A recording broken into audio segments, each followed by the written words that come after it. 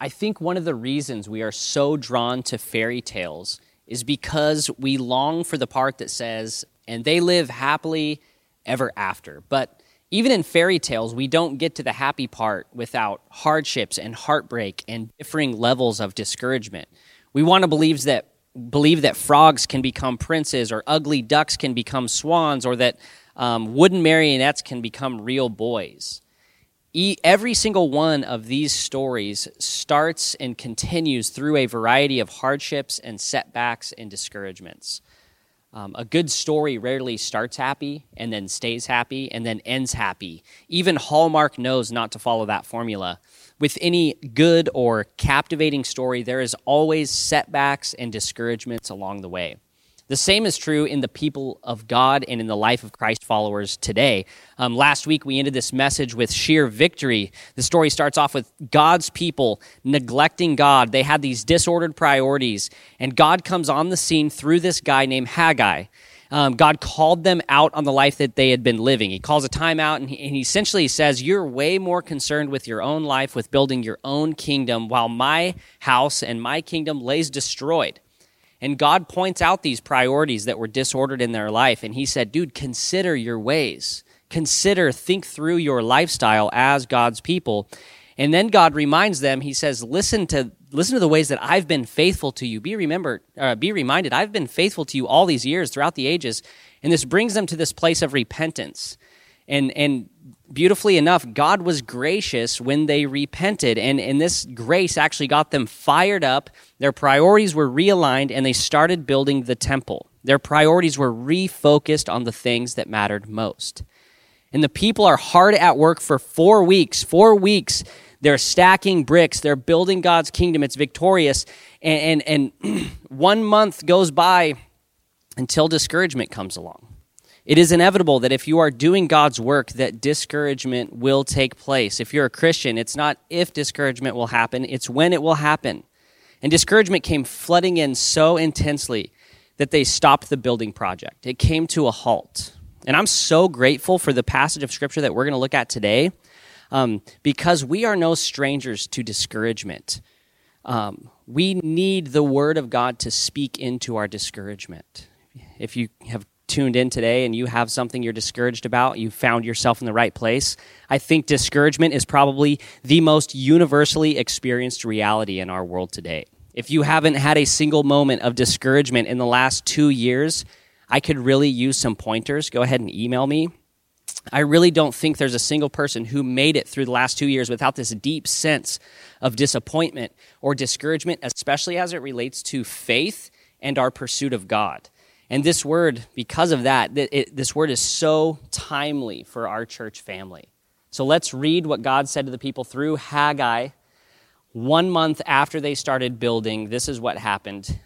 Haggai 2, verses 1 through 3. It says, in the 7th month, on the 21st day of the month, the word of the Lord came by the hand of Haggai the prophet.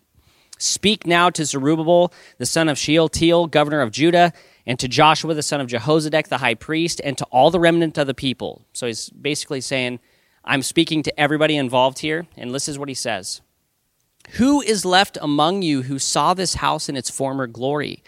How do you see it now? Is it not as nothing in your eyes? The workers are discouraged because the memory is still alive of how glorious the temple used to be. Less than 70 years ago, it stood in this very spot, the apple of God's eye, the magnificent achievement of Solomon. For centuries, the center of holy worship stood right where they were doing their hard labor. This very location was the place that displayed God's majesty and his glory. But instead of inspiring the people as they remember this memory actually made the people look at how pitiful this building or this structure is that we're building. They were discouraged because the good old days seemed a lot better than the current days. The glory of the previous temple seemed to be a lot better than the labor-intensive, back-breaking, filthy bricklaying that they were doing all day long. What's the use? They were thinking, we can't match the glory of the previous temple. We're wasting our time. Nothing beautiful or worthwhile will ever come of it. Let's just live off of the memory of the old temple instead of working for this measly imitation. So their hands stopped working. Their discouragement was crippling. Their spirits were deflated. I think when we prioritize God, at first it's really exciting and fun and new, and we have this fresh vision. But after a while, when you get a glimpse of the brokenness inside of you that still exists, or you look at the people around you and the corruption in this world, it can be a very daunting call to continue to press on. Can you relate? When you do God's work, your piece of the puzzle may seem really small. It may seem insignificant. It may seem that the labor of your hands aren't making the impact you were hoping to make when you started it all. Have you ever been discouraged doing kingdom work? Have you ever felt as if the payoff or the progress doesn't seem to equate the work or the effort that you put in? If you haven't felt this way, it's likely that you haven't done a whole lot of kingdom work up to this point. But have you ever wondered, is this ever actually going to make a difference if I continue to do this? Like, is my effort ever doing much at all? This is where the Israelites find themselves, and it's so often where we find ourselves in this life as followers of Christ. Maybe you felt you're pouring yourself into godly priorities week in, week out, in, month out, and the fruit is so minuscule. You're like, I haven't made progress. And then you look back in history at the way God has moved, or you look on social media at like some spiritual giants that you look up to, and all these grand achievements of other people and how God is using them in huge ways. And other people are seemingly making these huge, impactful things in the kingdom. And God's presence in your life, however, seems to be rather insignificant. The work of your hands seem unessential. And you get discouraged, and you're tempted to quit, and you're tempted to put your aspirations and drop your dreams and prop your feet up in front of the television and say, I'm good with God, but it's not worth my effort. Because who wants to devote their life to a second-rate temple? Why put my hand to the plow if I already feel as though I'm going to be defeated? I want you to consider some of the ways that you have been discouraged in doing kingdom work. Maybe you've been investing in someone. You're encouraging them in the Lord, and it seems to be making no difference. You're calling them weekly. There's these weekly phone calls with that person, and they're starting to look like dirty old bricks that aren't making that much of a difference. And it's starting to seem easier to just stop making it a priority. Maybe you've been praying for a family member for weeks or months or years, some of you even decades, and you want to toss in the towel because the work seems to be backbreaking, and there seems to be no progress up to this point and in the life of this person that you've been praying for. Maybe you've been helping people. Maybe you've been helping people on the streets in Portland, and you're growing discouraged because there are thousands and thousands of people on the streets and only one of you, and your work doesn't seem to be making the slightest dent in the homeless crisis in our city. The dusty brick isn't as appealing as it once was in your life. Or maybe you've worked up the courage to share your faith. This was a victorious, glorious moment with someone at school or somebody at work, and it took everything that you've got. But then when you look at your school and when you look at your workplace and how many people go there, you think, did my dusty old brick, did it really do anything? Like, it took everything in me to lay this. I worked up so much courage. Did it really make that much of a difference? Maybe you serve on the worship team or in children's ministry or youth ministry, or you're just trying to love your neighbor. You fill in the blank and you feel called to it, but you are extremely discouraged because you just aren't seeing the fruit or the purpose behind the seemingly small bricks that you're laying. Week in and week out, the same old stuff with not much progress. Like, what difference would it make if I just stopped? May God's words through Haggai fall afresh on us today. Read this in verse 4 and 5. Yet now, be strong, O Zerubbabel, declares the Lord. Be strong, O Joshua, son of Jehozadak the high priest. Be strong, all you people of the land, declares the Lord. Work, for I am with you, declares the Lord of hosts. According to the covenant that I made with you when you came out of Egypt, my spirit remains in your midst. Fear not. So the charge here is that the people would be strong, that they would continue working, and that they would fear not. And why is that? Why should they do that? It's in there because God is with them. He is in their midst. His Spirit is in their midst. He's saying, you might think that what you're doing is small and insignificant, but it's not. Why? Because I am with you, says the Lord. The greatest part about kingdom work is that the King is with us in it.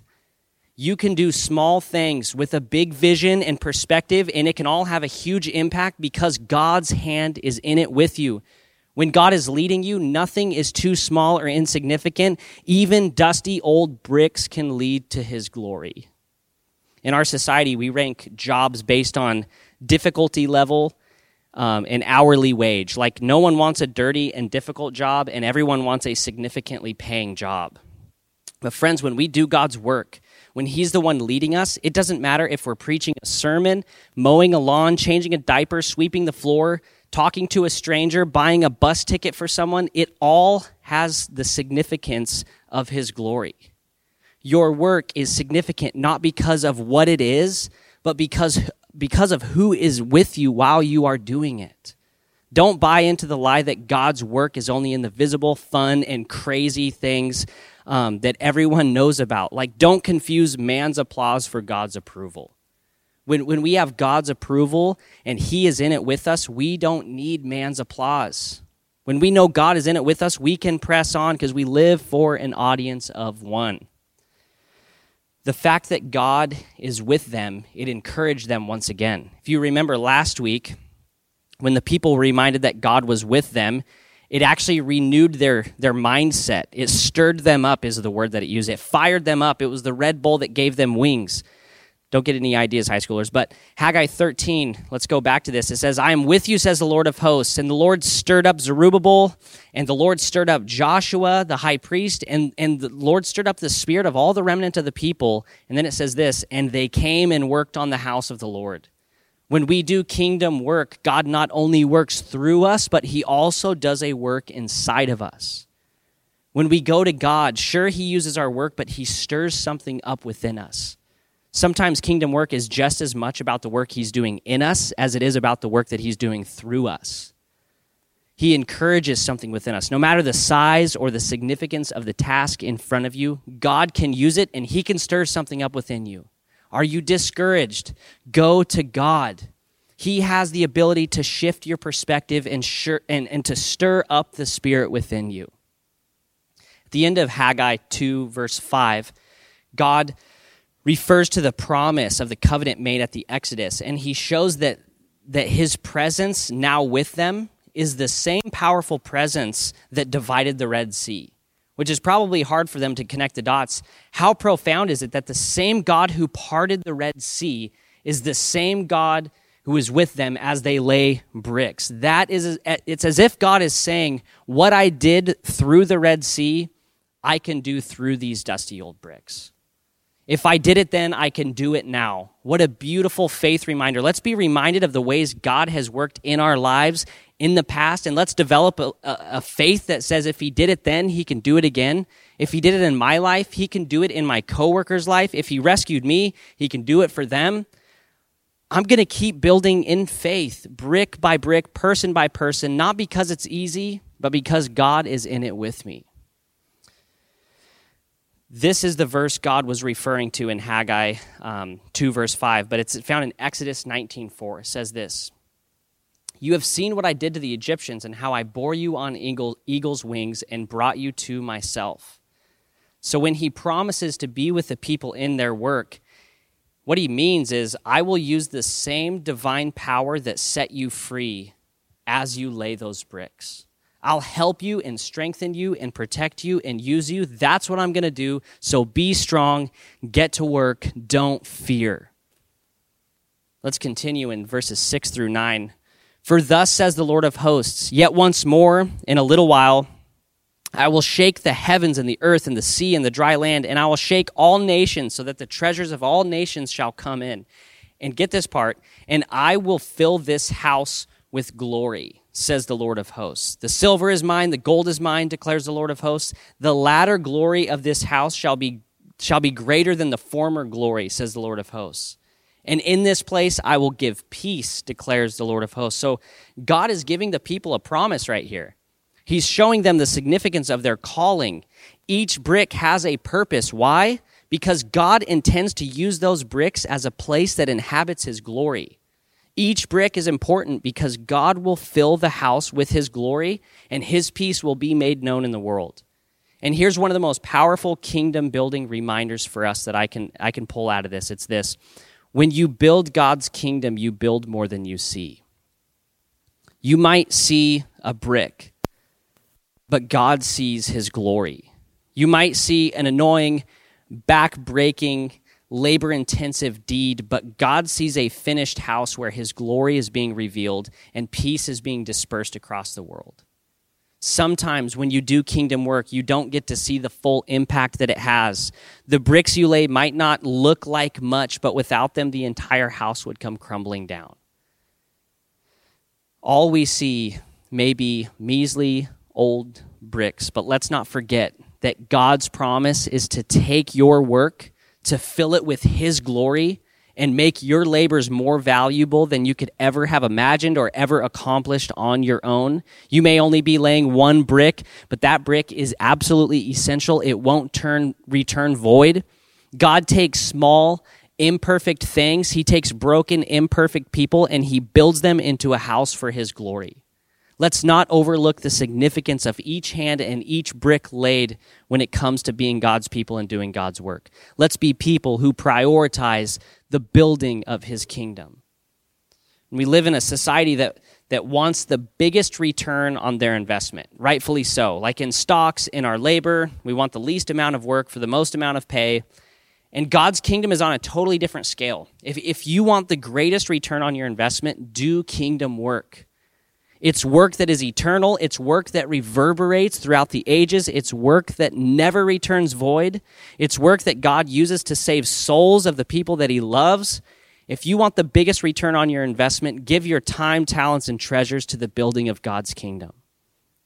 And the reason I say that is because I've been a personal recipient of people laying bricks in my life. I'm the recipient of other people's kingdom investment. People laid bricks in my life for the glory of God. When I was in middle school, my dad met Christ in rehab, and he came home with this hope that I had never known before. He did kingdom work, introducing me to the Lord and saying, hey, son, we're going to follow Jesus together. He didn't have to do that, but he laid a brick in my life. In high school, my youth pastor picked me up from high school at lunch, and he brought me to this taco place. You might know it's taco time. And he loved me enough to tell me some hard truths that I needed to hear. It wasn't fun work for him, I could imagine, but it was work that he was a part of building God's kingdom. He laid a brick in my life for God's glory. In college, Luke and Danica served as some of my greatest supporters and encouragers in my faith and in my future life decisions. Their labor and intentionality and warm meals and joyful company was building something in my life. They were bricklayers for the Lord in that season. My wife has done some back-breaking work in my life and has forgiven me time and time again and loved me when I didn't think it was possible. She's a bricklayer. I moved here, Pastor Paul and Dave, my in-laws, Kevin and Kelly, our friends like Jake and Alex. I could go on, but these people have been huge in this season of life.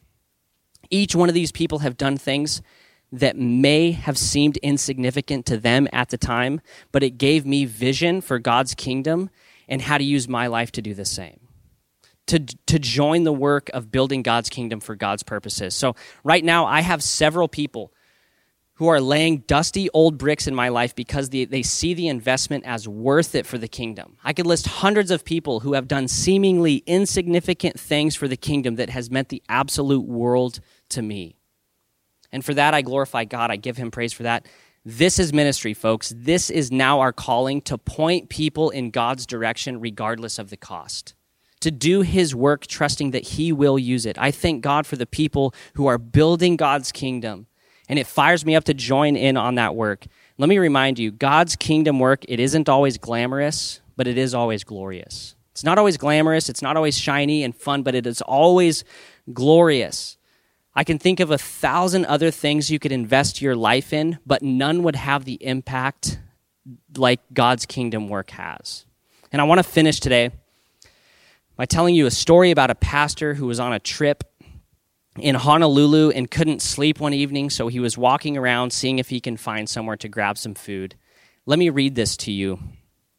It says this: late one night, I walked up a side street in downtown Honolulu, and I found a little place that was still open. I went in, took a seat on one of the stools at the counter, and waited to be served.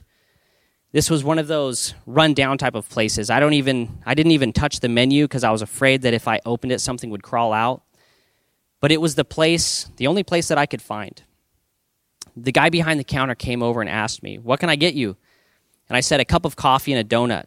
He poured a cup of coffee, wiped his grimy hand on his smudged apron, and then grabbed a donut off the shelf behind him. As I sat there munching on my donut and sipping my coffee at 3:30 in the morning, the door of the diner suddenly swung open, and to my discomfort, in marched 8 or 9 provocative and noisy prostitutes. It was a small place, and they sat on either side of me, and their talk was loud and crude. I felt completely out of place and was just about to make my getaway when I overheard the woman beside me say, "Tomorrow's my birthday.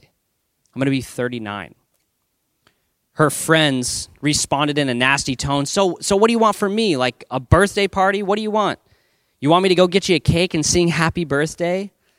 "Come on," said the woman sitting next to me. Why do you have to be so mean? I was just telling you, that's all. Like, why do you have to put me down? I was just telling you it's my birthday. I don't want anything from you. I mean, why should you give me a birthday party? I've never had one in my whole life. Why would I have one now?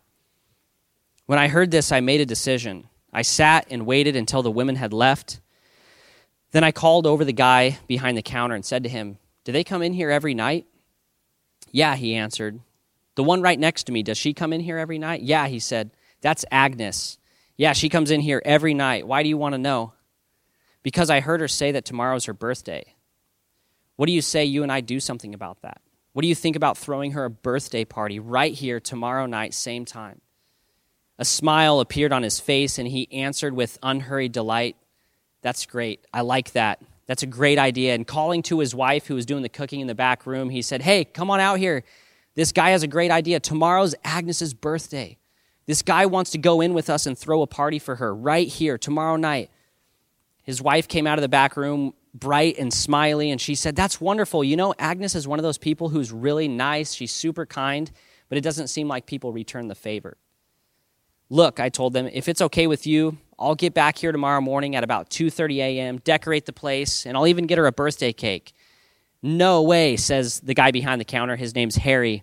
"The birthday cake is my thing. Like, I'll make the cake." At 2:30 the next morning, I was back at the diner. I had picked up some crepe paper decorations at the store and had a sign made out of cardboard that just said, "Happy birthday, Agnes." I decorated the diner from one end to the next. I had that diner looking good. The woman who did the cooking must have gotten the word out on the street, because by 3:15 a.m., every prostitute in Honolulu was in the place. It was wall-to-wall prostitutes. At 3:30 on the dot, the door swung open, and in came Agnes and her friends. At once, we all screamed, "Happy birthday!" Never have I seen a person so flabbergasted, so stunned, so shaken. Her mouth fell open, her legs seemed to buckle a bit. Her friend grabbed her arm to steady her. As she was led to sit on one of the stools along the counter, we sang happy birthday to her. And as we came to the end of the song, "Happy birthday, dear Agnes, happy birthday to you," her eyes moistened. Then when the birthday cake with all the candles on it was carried out, she lost it, was just openly sobbing. Harry mumbled, "Blow out the candles, Agnes. Come on, blow out the candles. If you don't blow out the candles, I'm going to have to blow them out for you." And an endless few seconds went by, and he, of course, blew out the candles and handed her a knife and said, "Cut the cake, Agnes. Yo, Agnes, we want some cake. Let's cut this." And Agnes looked down at her cake. Then, without taking her eyes off of it, she slowly and softly said, "Look, Harry, is it all right with you if is it okay if I kind of, like, what I want to ask you, is it okay if I keep the cake a little while? I mean, is it all right if we don't eat it all right away?" And Harry shrugged and said, "Sure, it's okay if you want to keep the cake. Keep the cake. Take it home if you want to." "Can I?" she asked. Then looking at me, she said, "I live just down the street a couple doors. I want to take the cake home. I'll be right back, honest." She got off the stool, picked up the cake, and carrying it out like the Holy Grail, she walked toward the door with her first ever birthday cake. As we all just stood there motionless, she left. the doors closed, and there was a stunned silence across the room. Not knowing what else to do, I broke the silence by saying, "What do you say we pray?" That's what pastors do when there's an awkward silence and no one knows what to do. So looking back on it now, it probably seemed abrupt and strange to be leading a prayer meeting with a bunch of prostitutes in a diner in Honolulu at 3:30 in the morning. But then it just felt like the right thing to do. I prayed for Agnes. I prayed for her salvation. I prayed for her life to be changed and that God would be good to her. When I finished, Harry leaned over the counter with a trace of hostility in his voice and said, "Hey, you never told me you were a preacher. What kind of church do you even belong to?" It was one of those moments when just the right words came, and I answered, "I belong to a church that throws birthday parties for prostitutes at 3:30 in the morning." Harry waited a moment and then almost sneered as he answered, "No, you don't. There's no church like that. If there was, I'd join. I'd join a church like that." Wouldn't we all? Wouldn't we all join a church that throws birthday parties for prostitutes at 3:30 in the morning?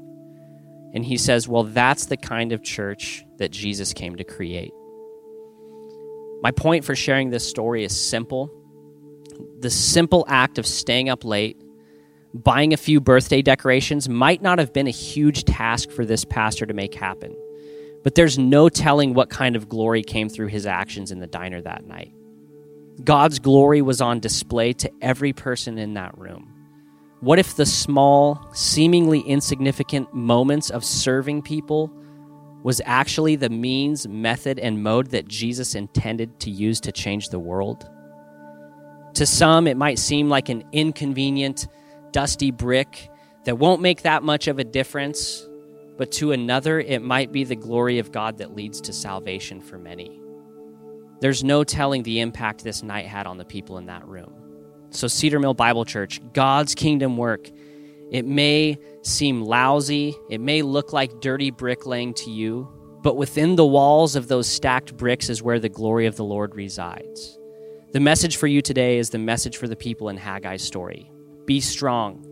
Fear not. God is with you. Keep building brick by brick. You build more than you see.